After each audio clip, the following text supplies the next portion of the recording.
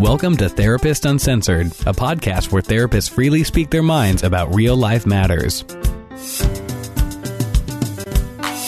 Welcome back to Therapist Uncensored. I'm Ann Kelly. And I'm Sue Marriott, and we are very excited to have a very special guest with us today. We found him in the trenches because that's where he's been working in real life on dating and relationships. He is the advice columnist called the Luv Doc. We have brought to you, our audience, the Luv Doc. Dan, tell us about yourself. Okay. I started working at the Austin Chronicle, which is a local arts entertainment news weekly.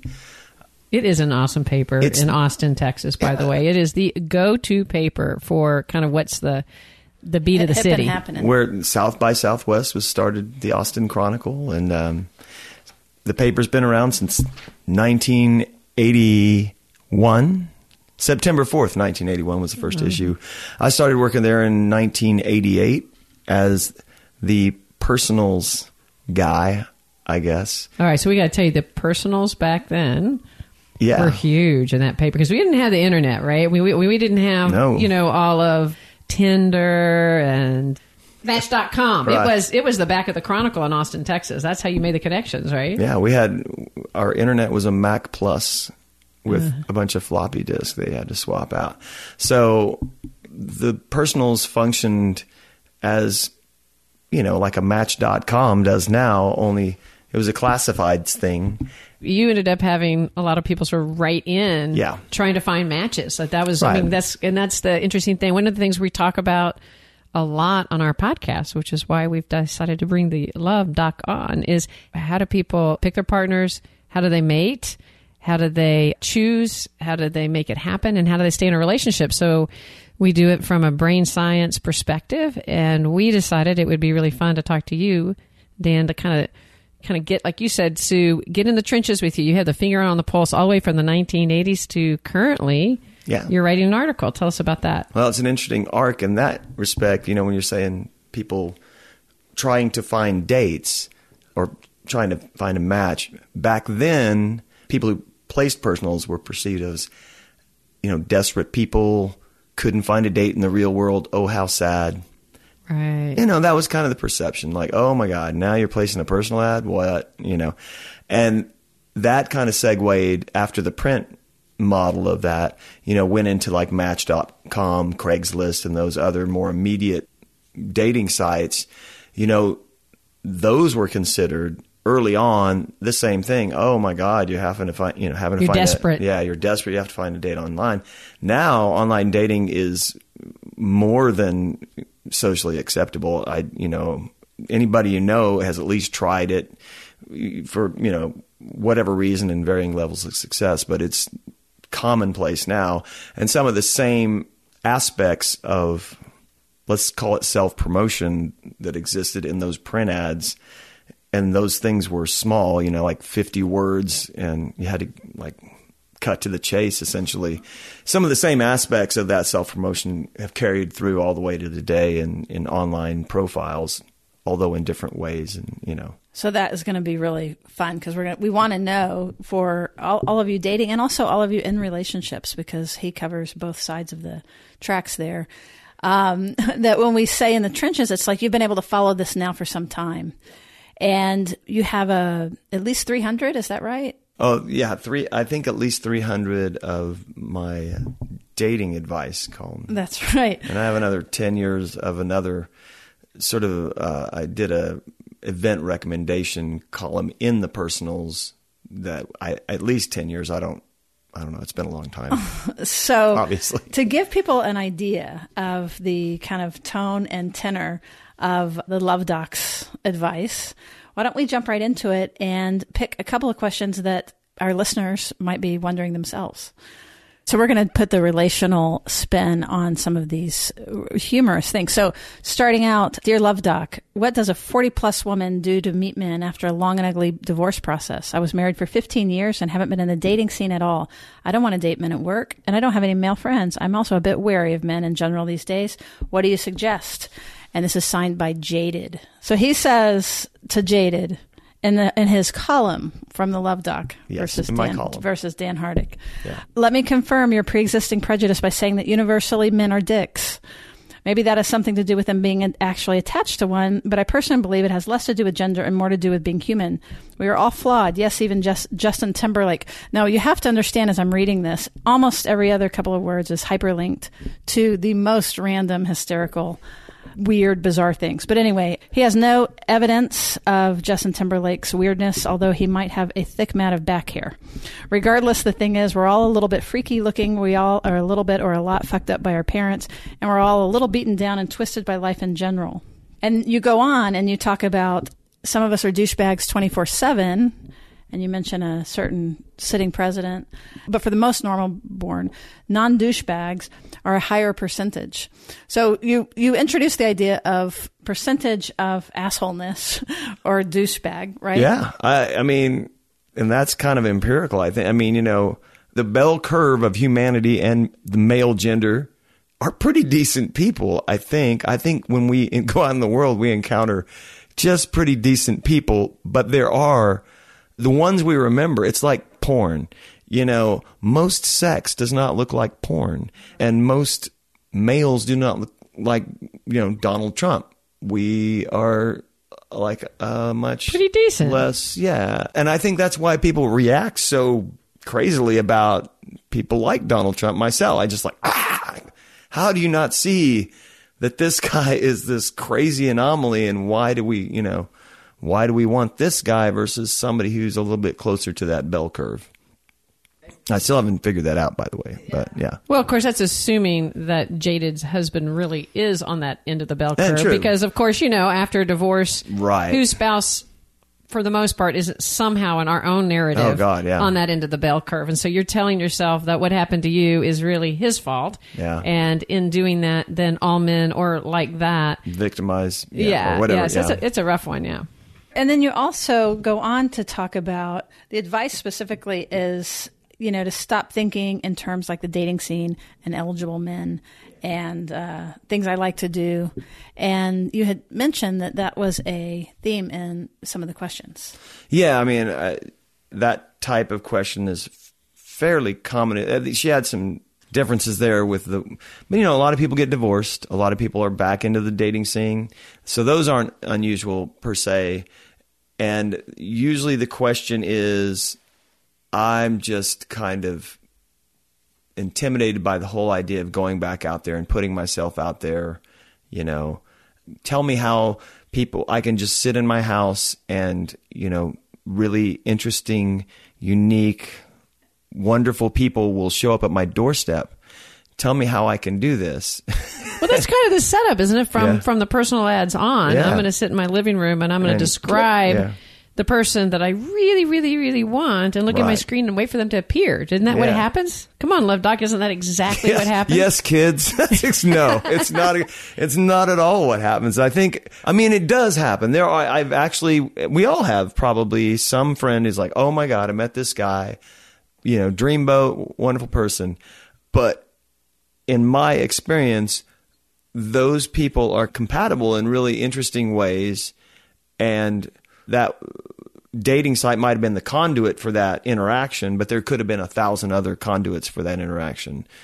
But the idea that if you just say some things, like I like walking on the beach and I like, pina coladas, getting caught in the rain, that, Jimmy Buffett's going to show up at your doorstep. Actually, that wasn't Jimmy Buffett. That was I was thinking it was. No, he's Margaritaville. By the way, I just learned the other day, Margaritaville was written about Austin, not the beach. Seriously? We can get into that later. Please do. Yeah, he was living in somebody's house in Austin. It was about the slacker aesthetic of Austin in the early 70s. And that's why they're talking about margaritas. Yeah, because we are Margaritaville. That's, we had... Funny story about that, when I lived in Washington, D.C., when I first moved there from Texas, we'd go out with friends. I said, hey, anybody want to get a margarita with me? And they'd look at me like I had 3 heads and I was rude as I could be. And like, well, I might have a scotch, but I'll go with you. I was like, wow. They didn't realize going margarita was an event for us. Right. It's, yeah. That's what we do after work. So this is very similar to the column, which is that we can start one place. No, it's so hysterical. And then all of a sudden you learn something really cool that you didn't know that you wanted to know. Oh, and that was Jimmy Buffett. Chock full. Well, Jimmy Buffett and the Austin Margarita. Yeah. It's chock full of entertainment. But also what we found as we went through them, some really actually good advice. Like good, solid advice from like a real world perspective with real world language. So, right. And really and actually what's so interesting is kind of, you've mentioned before we went on that there's certain themes that you're getting. Yeah. And that's one reason we were interested, is like you kind of see the themes of where people are struggling, and we're always talking about it from a science perspective, but loving hearing kind of the themes you see. I loved that we were sitting there talking about the fact that you went from personals and then we went to Match.com. That's interesting, that right? Arc, yeah. And you've seen the progression from that, and how has it differed? How do you see it different? But the same way as everyone's trying to find a mate, right? Like in this process from personal to Match.com. Or a hookup. You're right. Everybody's trying to find a mate or a hookup, but people are looking for connection, right? And that's what we're always talking about. Well, there's connection. Love, connection. So give us an example of what comes to you in the outside world. Well, so this one was really generic, which is the kind of question that really irritates me. Just because, how do you make assumptions about somebody you don't even know? But there are large sweeping generalizations you can make about anybody, and this was one of them. And this one was, how do you meet a quality mate? It's generic, but that's what everybody's writing to you. Yeah, I mean, it's a good question. So give us the answer, Luv Doc. How do you meet the quality mate? That's the loveless side of dating. I don't even know the gender on this. So, and I don't know that even matters. I guess I'll just read it and we'll see. But this is such a wonderful question, Loveless. Thanks for asking. As you can probably imagine, there are countless numbers of vapid, undereducated, uninteresting, physically and socially inactive losers out there trying to hook up with someone special like yourself. Someone with exceptionally high intelligence, superior health, razor-sharp wit, a positive, magnetic personality, and loads of friends. What the fuck is wrong with them? How do they not see that you're way out of their league? I don't know. I mean, this is the thing, is like, what I'm getting at is when they the idea with this is, how do people not see my awesomeness just walking through the world? And are you saying that people can tend to overestimate themselves? Yeah, I think there's a huge. That's actually true from a research perspective. We never see ourselves as wrong. We think what we say is a little smarter than it actually is. Yeah. And we sort of idealize ourselves around qualities in general. So what you're saying is, so people are writing like, I'm this awesome person and I cannot find that same awesome person back again. Right. Help me. Why does Brad Pitt not call me? I wondered that. And like, even, when you talk to your friends, everybody has this friend. Everybody has this friend. It's like, I can't get a date. I just don't. And you're like, oh, wow. Well, hey, there's this guy. He's kind of interested in you. What do you think? Oh, well, no, he's too, pick one, tall, short, fat, squatty. I don't know, stupid, athletic. And you're like, what? What? I'm looking at you, I may give this a shot. And I think that's it. It's, people in their heads are much more fascinating and wonderful than maybe they may be that in their head. But you are what you not only project to the world, you are what you do. You are, obviously, I can sit here and think I'm Brad Pitt, but I need to actually be Brad Pitt to be Brad Pitt. So, consequently, I need to be a very famous actor.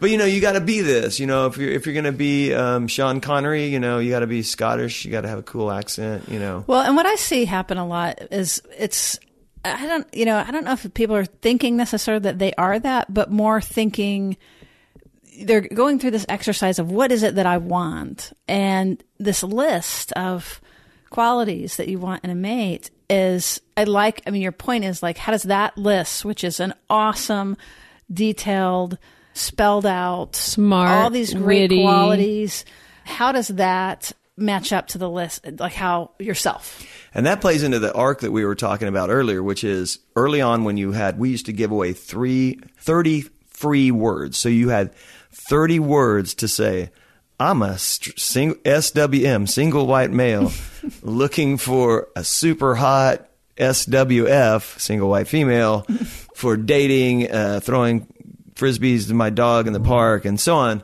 And that was it. And we were done. So the net was cast pretty widely back then because you just, you didn't want to eliminate possibilities, but some of the best ads were the ones that did eliminate possibilities because it was such a condensed format. So, I'm really into...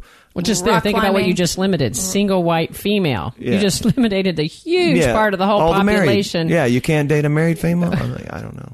But I was meaning African American. No, all that. Yeah, African American, bi, and whatever. It's just like, you just... And we had a lot of acronyms. Like there was SWF, DDF, which was single white female, drug and disease free. Oh God, it goes on. And that's a whole podcast. We can't, and useless now because it's called, it's completely anachronistic. But so you went from those condensed 30-word ads all the way now to where depending on what, like Match.com, they have, I guess, they have psychologists thinking of clever ways to make you answer stuff so that it actually reveals the real you, and that there's a better chance for you to meet. Who's the guy on the commercials, the doctor-looking guy? I think he's Match.com. Oh God, this is where this podcast may fail because of my memory, but. He's an actual, psychiatrist or psychologist or something, behavioral scientist who's designed this great profile system that algorithm to help you. To help you match up with this other person. And as you probably know, problem with that is how honest are people with themselves?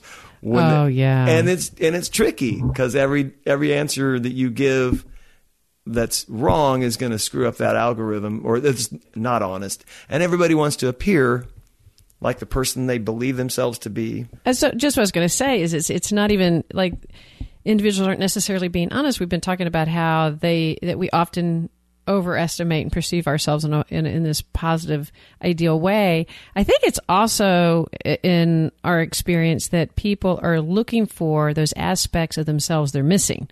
And so when they know that they're sort of struggling, and sometimes this is conscious, sometimes it's unconscious, they're often describing that aspects of selves, thinking, if I got that, then I'd be a whole person. Right. Like, let me just add this, get this, and then now I'm a roundabout. Exactly. Yeah. I've done all the work. They've done all the work that I haven't, and that'll take care of in describing themselves with that sort of personals arc when you have like pictures of yourself. Mm-hmm. Which ones do you pick, right? Yeah, just that whole thing. I'm super uncomfortable with, the idea that one picture or 6 pictures could define my whole profile, like who, and like on Tinder, your fingers just blasting through these pictures of people, But the way I think of that, it doesn't that sort of match how it works in the real life? Like you go to a party and you notice 4 people or 5 people, and then of those people, 1 or 2 notice you back, and so that you don't know anything about their profile or whether or not they smoke cigarettes or whether, you know what I mean? But your eyes calculating 1,000 different angles, and you can. That's you know right. what I mean. You can see how somebody holds their drink, how they laugh. Yeah. Well, you engage with them. Are they like me? They're always in a permanent slump. Like not dating. I mean, like I am like a slouching son of a bitch, and What about? And there's so many like. You obviously know this way better than I do. So many subtle clues, about people that you're processing that a flat 2-dimensional photograph will never convey. And this is what, I was like, if I want a video and I want it 360 and I want it 3D and, I don't know. I want like, how do you capture somebody's personality in a photograph? But some of the advice you give, like even in that article, which was that you start off reading, some of the advice you give her, actually, we're not actually here advertising saying, you know what, don't go on personals, don't go on Match.com. Far from it. Far from it. Yes, Chronicle, don't worry. We're not actually saying that. Because it really can and has been, depending on it has been actually really successful for people. I think your advice, so I want you to read a little bit more about that, has to do with what you're looking for, not only outside of yourself, but what you're looking for inside. What are you really reflecting, and to kind of take a deeper look. So why don't you read some of your advice to what was this one? Girl, don't buy that dress for a man. That's what I'm getting at. Buy that dress for yourself. But so like this is part of that answer. Over the years, I have found that certain people have a huge disconnect between who they are and who they believe themselves to be. This self-deception is essentially acute on internet dating profiles where people are asked to describe themselves. Needless to say, there's a frustrating amount of hype. I get it. People are trying to sell their sizzle. What might be more useful, however, is Yelp-style reviews from friends, family, and acquaintances. Maybe realitycheck.com. I'm actually thinking we should maybe develop this concept. Yes. Well, little Yelp of friends, little review. That would be really nice. That would be kind of interesting. And feel free to steal the idea for the domain name. But if you do, I'd like to get my beak wet, if you know what I mean.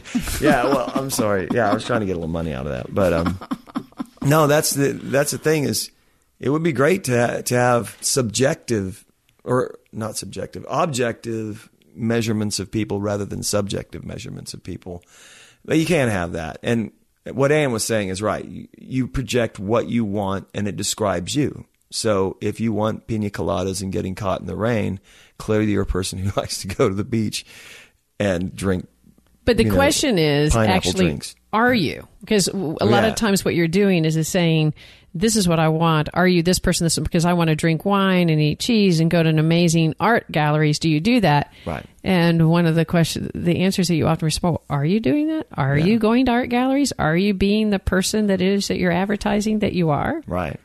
That is, I mean, in the real world, when it's like, well, if you want this kind of person, don't you feel like you have to be a little bit closer to that kind of person? You can't meet a captain of a ship if you're not on a boat. You need to get on the, you meet those people there. If you like somebody who's sportive, you got to go play some sports, or at least go watch some sports, or I don't know, hold the towel on the sideline, or bring beer.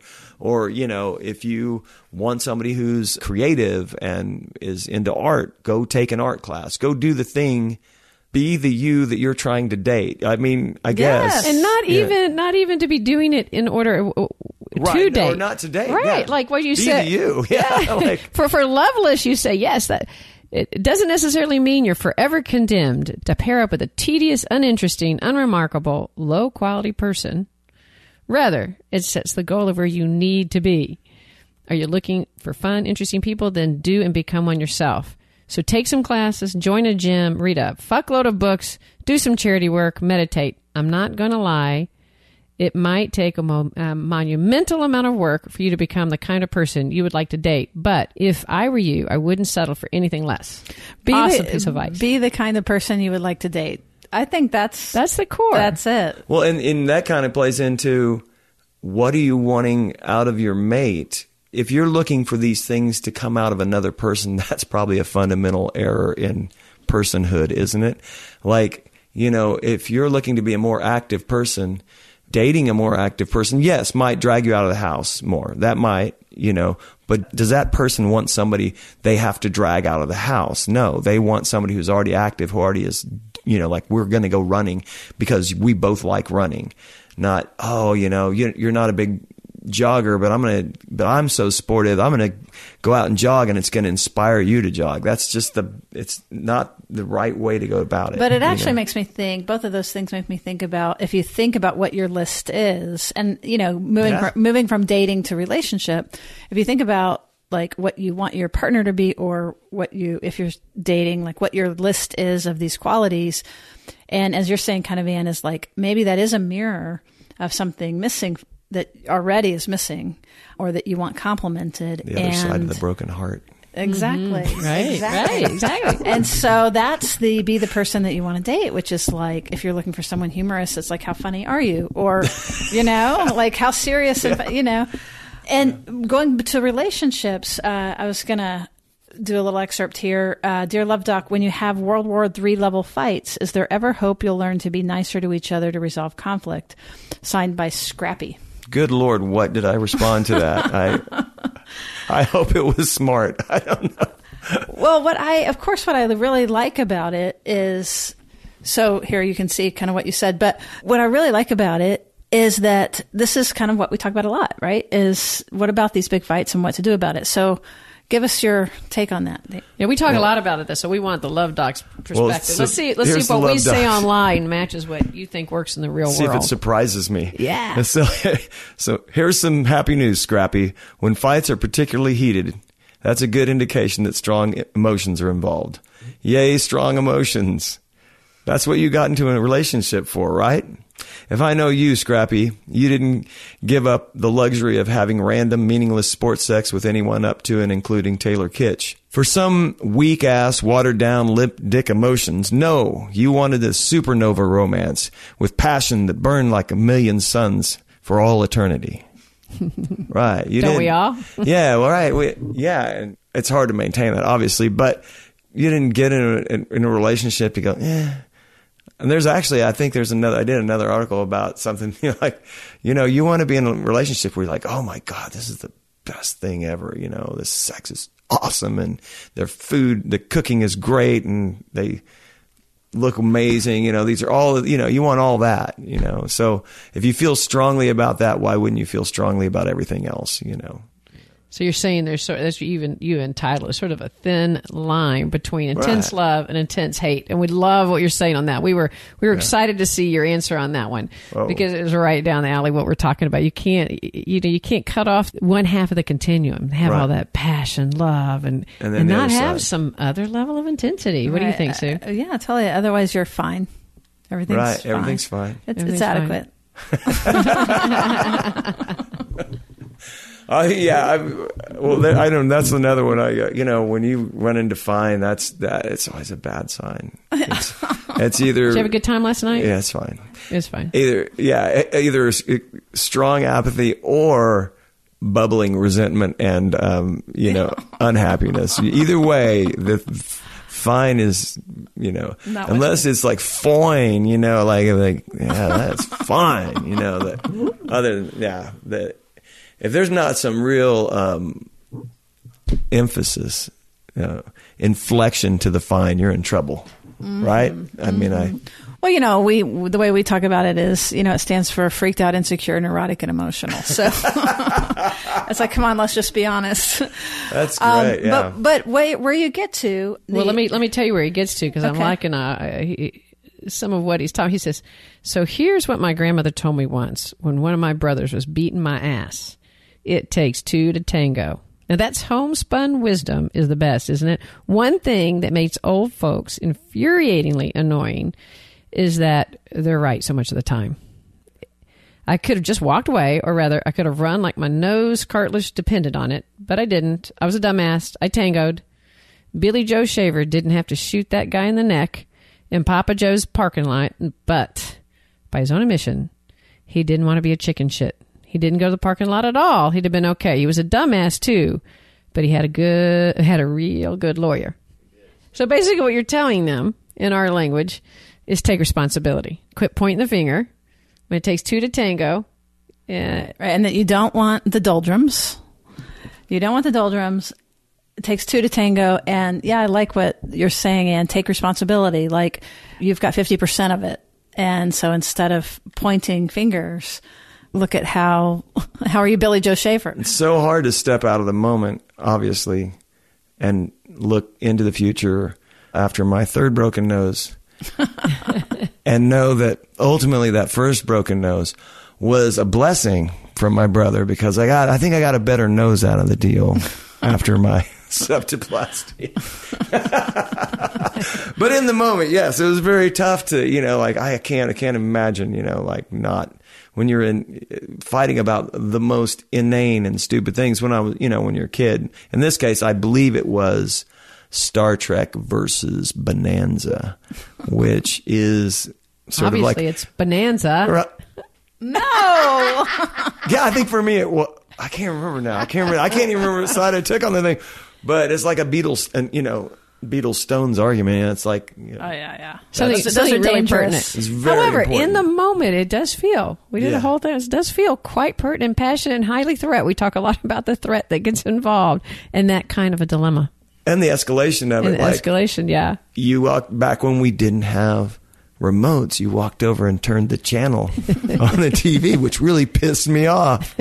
I think that was me, my older brother. Yeah. And so, and then he obviously maybe smacked me on the head. And then that was, in adult relationships, there's similar escalations, but and sometimes in a very physical way, and unfortunately in a very physical way. But, usually conversationally in the argument portion of it, it's just like things get escalated for, just, I have a friend who I not fight with, but argue with a lot. And we're always trying to, use exaggerated extremes to sort of one up each other. And it just goes, just spins out. And I think regular relationship arguments tend to do that too. You never, never, I don't, it's just always like, well, no, I don't never kiss you, or like when I get home, it's not a never, it's. No, but actually going back to so we had like one of the sort of the really common dating questions, which we've addressed. But what about like a really common question for people in relationships that you get?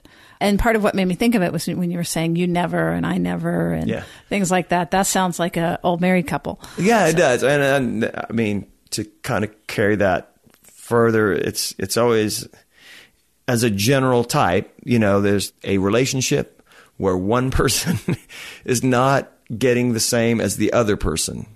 Not enough sex or not enough housework or whatever it is. Respect. Respect's a pretty big one. And I'm very uncomfortable with the term respect. Maybe you can help me out with this, because respect has so much stuff tied up in it, but it's so important to people, and it's about valuing somebody, valuing their opinion, respecting boundaries, I listened to one of your podcasts, I don't know, a while back about consent, respecting somebody's physical space and, what's okay about that. And so respect's just a really huge one word.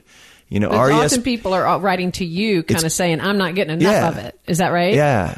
And it's even got its own song. Yeah, it does. It does. So does divorce too. But, oddly, I struggle with that. I think I told you before we even did this podcast, one of my greatest fears is to get the question that I don't even want to try to answer. And, in a relationship, I like to tell people when they ask me what I do, I write an advice column, but it's bad advice generally because I don't really know what I'm doing. And that is true. I have no credentials. You guys have the credentials. I just have a pen and an audience. And just I mansplain every week for 500 words or so. I was mansplaining. That's like a loaded word. I dansplain.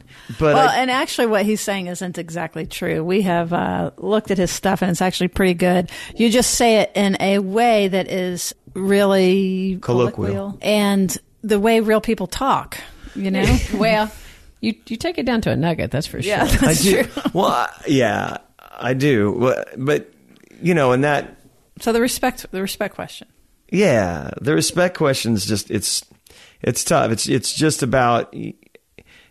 Kind of we were talking about Donald Trump, and I mean I hate to go back to the president, but one of the things I think that just he doesn't respect people.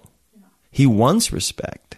Mm-hmm. He clearly wants. He's like his buddy Kim Jong-un, or I don't know how to say that. I'm not Korean, but he wants respect, but he gives so little of it. He demands none. And, like respect, like love, like friendship is very hard earned. You don't just walk into a room and people think, wow, that guy, it doesn't work that way. You have to have done something worthy of people's respect.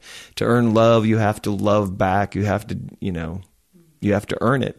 No quick answers. It makes me think even of self-esteem, and how that people worry about their self-esteem, but really the only way out of that is that you have to do it. Like you have to do things that make you feel better and respect yourself and put the effort in, and then in a real legitimate way, you feel better about yourself. Yeah, in a very legitimate way, you feel better. Right, but we're not going to get that from a pill or from a self-help book or from the most perfect partner, as you were saying. Yeah. It's kind of like from the dating advice. And I think also when you think about the idea of somebody coming to you going, my partner doesn't respect me, I'm not getting any respect, it's often coming from a little aspect of bean counting. I do this, he doesn't do that. I do this, she doesn't do that.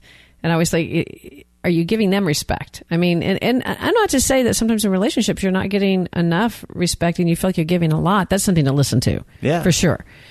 But to ask yourself first, if you're not getting respect, really try to investigate, do you really have it? Not just give it, do you really have it for your partner? It's one thing to say, well, I tell her thank you all the time, but do you really feel it? Do you really give and really hold that respect where your partner really feels it, or your child or your parent? Right. You don't want to always be romantic, but...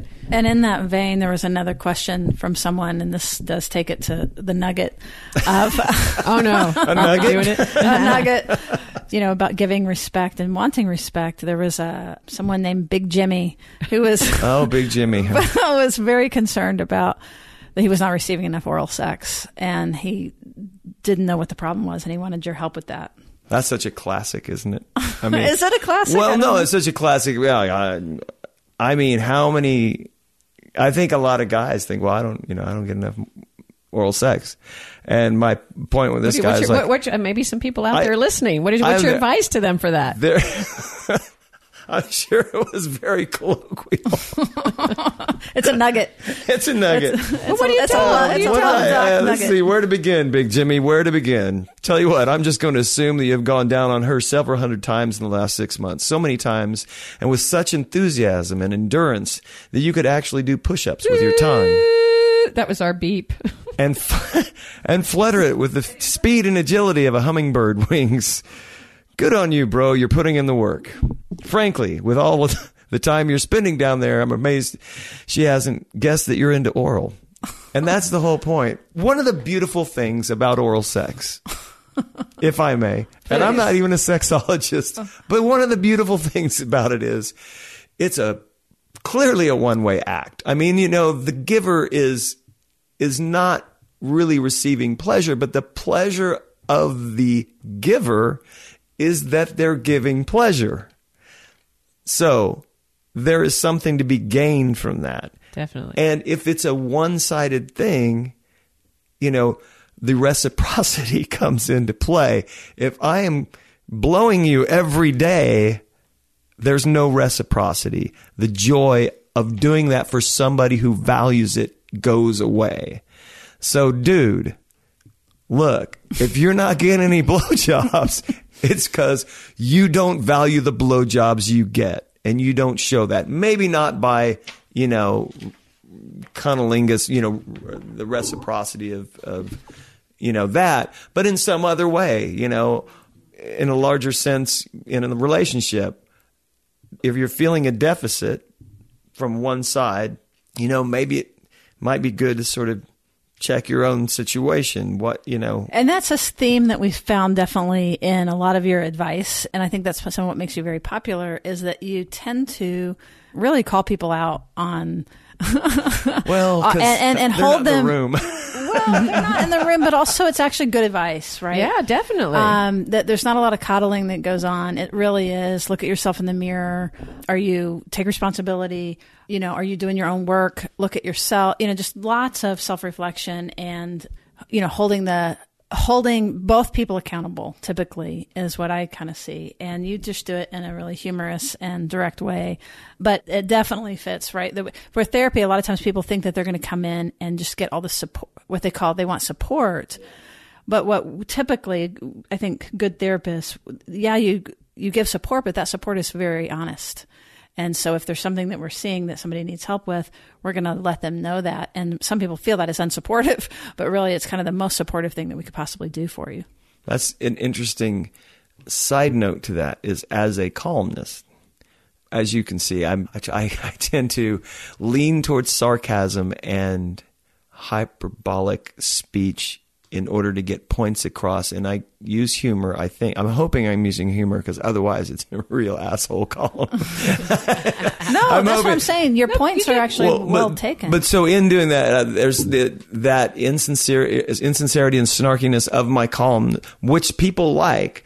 The interesting thing is when occasionally, and I just did one not too long ago, when I actually do, and it's very hard for me as a person just in the world to be heartfelt and sincere. But when I do that, the response is incredible. Like, I get maybe one letter every 3 weeks as, just, hey, great job, or, something like that. Whenever I do the change up pitch, last 2 weeks ago, I did just a sincere.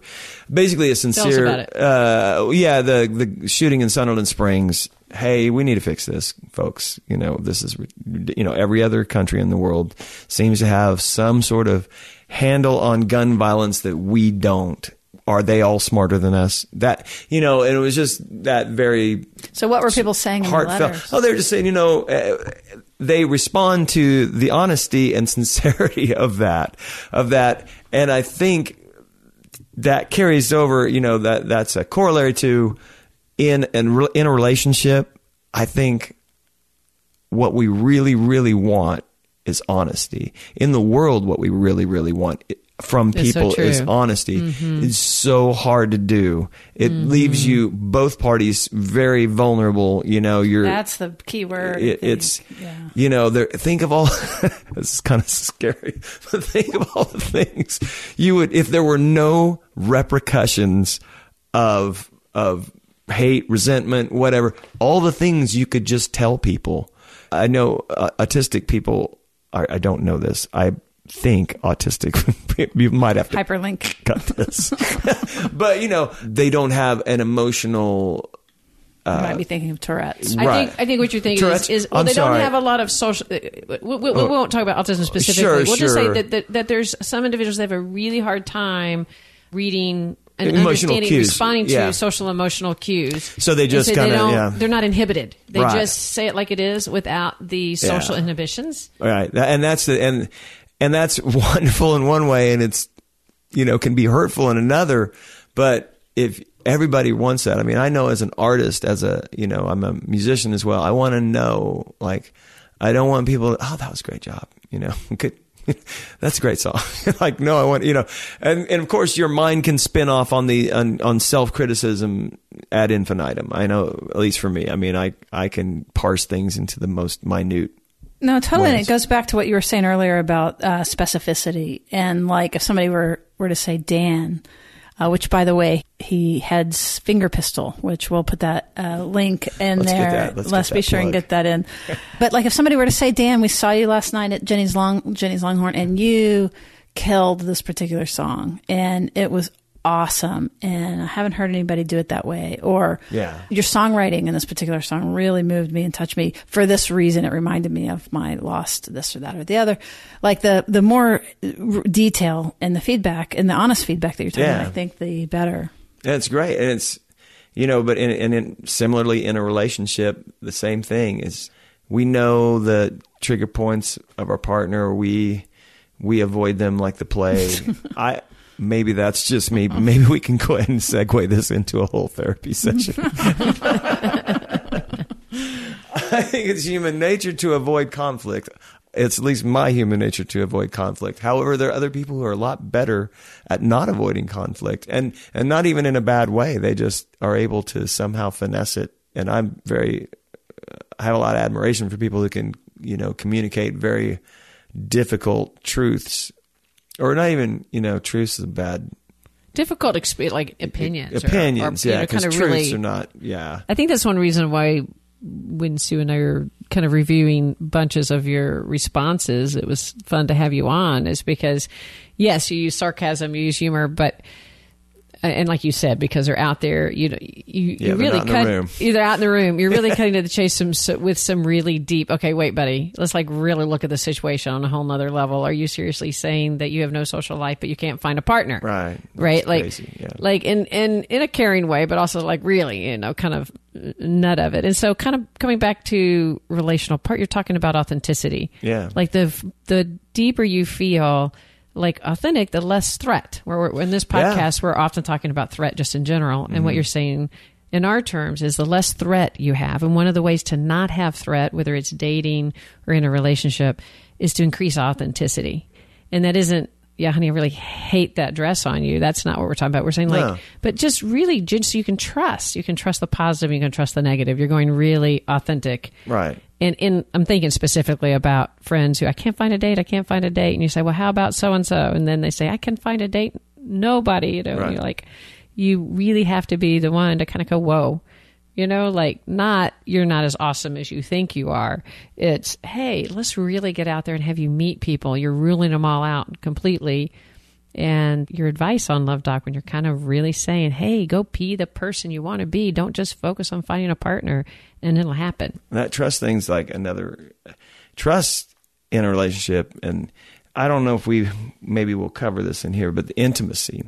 I think one of the things people crave in relationships is the intimacy of the relation, of like you and I, we know things about each other. We know each other on a very deep and profound level that other people don't. That's what makes this a relationship or, special, a couple. Yeah. Makes it special. Everybody wants to feel special. Mm-hmm. It's one of the things with jealousy. And, when you see your partner behaving in a intimate way with other people and not necessarily sexual, but not, it creates feelings of, betrayal. And so honesty being a big part of that creates intimacy.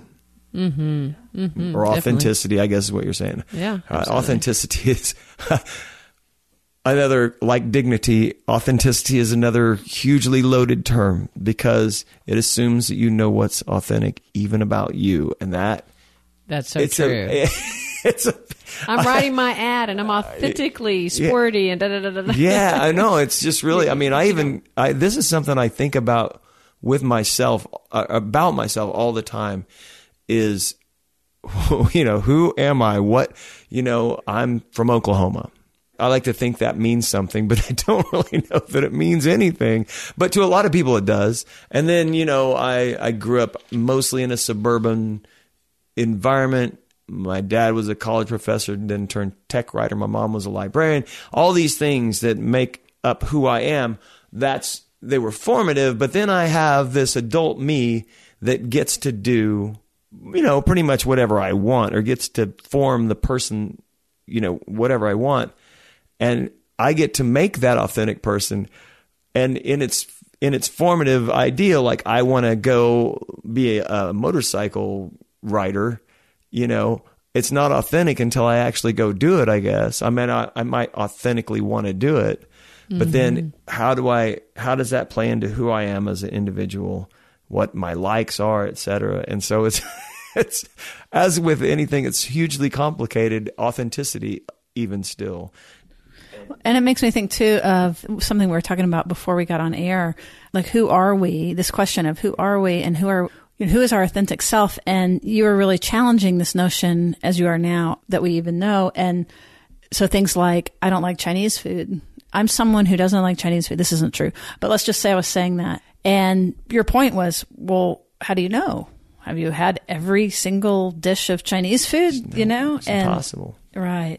And so to me, what was inspiring to me about that was just the challenging of some of these beliefs that we have that are unexamined and really trying to re-examine and rediscover and open up our relationship with ourselves and other people. Because also once you believe that you know your partner, it stops being that interesting, or like right. you lose your curiosity and the discovery part, which that's where the heartbeat goes up and the excitement happens.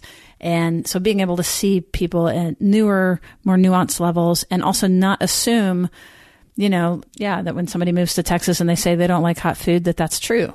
It's not true. It's not true. They just don't, there's a process that happens. Yeah. So that discovery thing, that's an interesting concept too, as in terms of a ongoing, thinking somebody, that they're always going to be that same person. Yeah, it just shuts it down. Yeah, it shuts it down. Or that we think we're going to be the person that we present when we first meet somebody, because we're never the same person when we first meet somebody than what we become eventually, And that's what's crazy.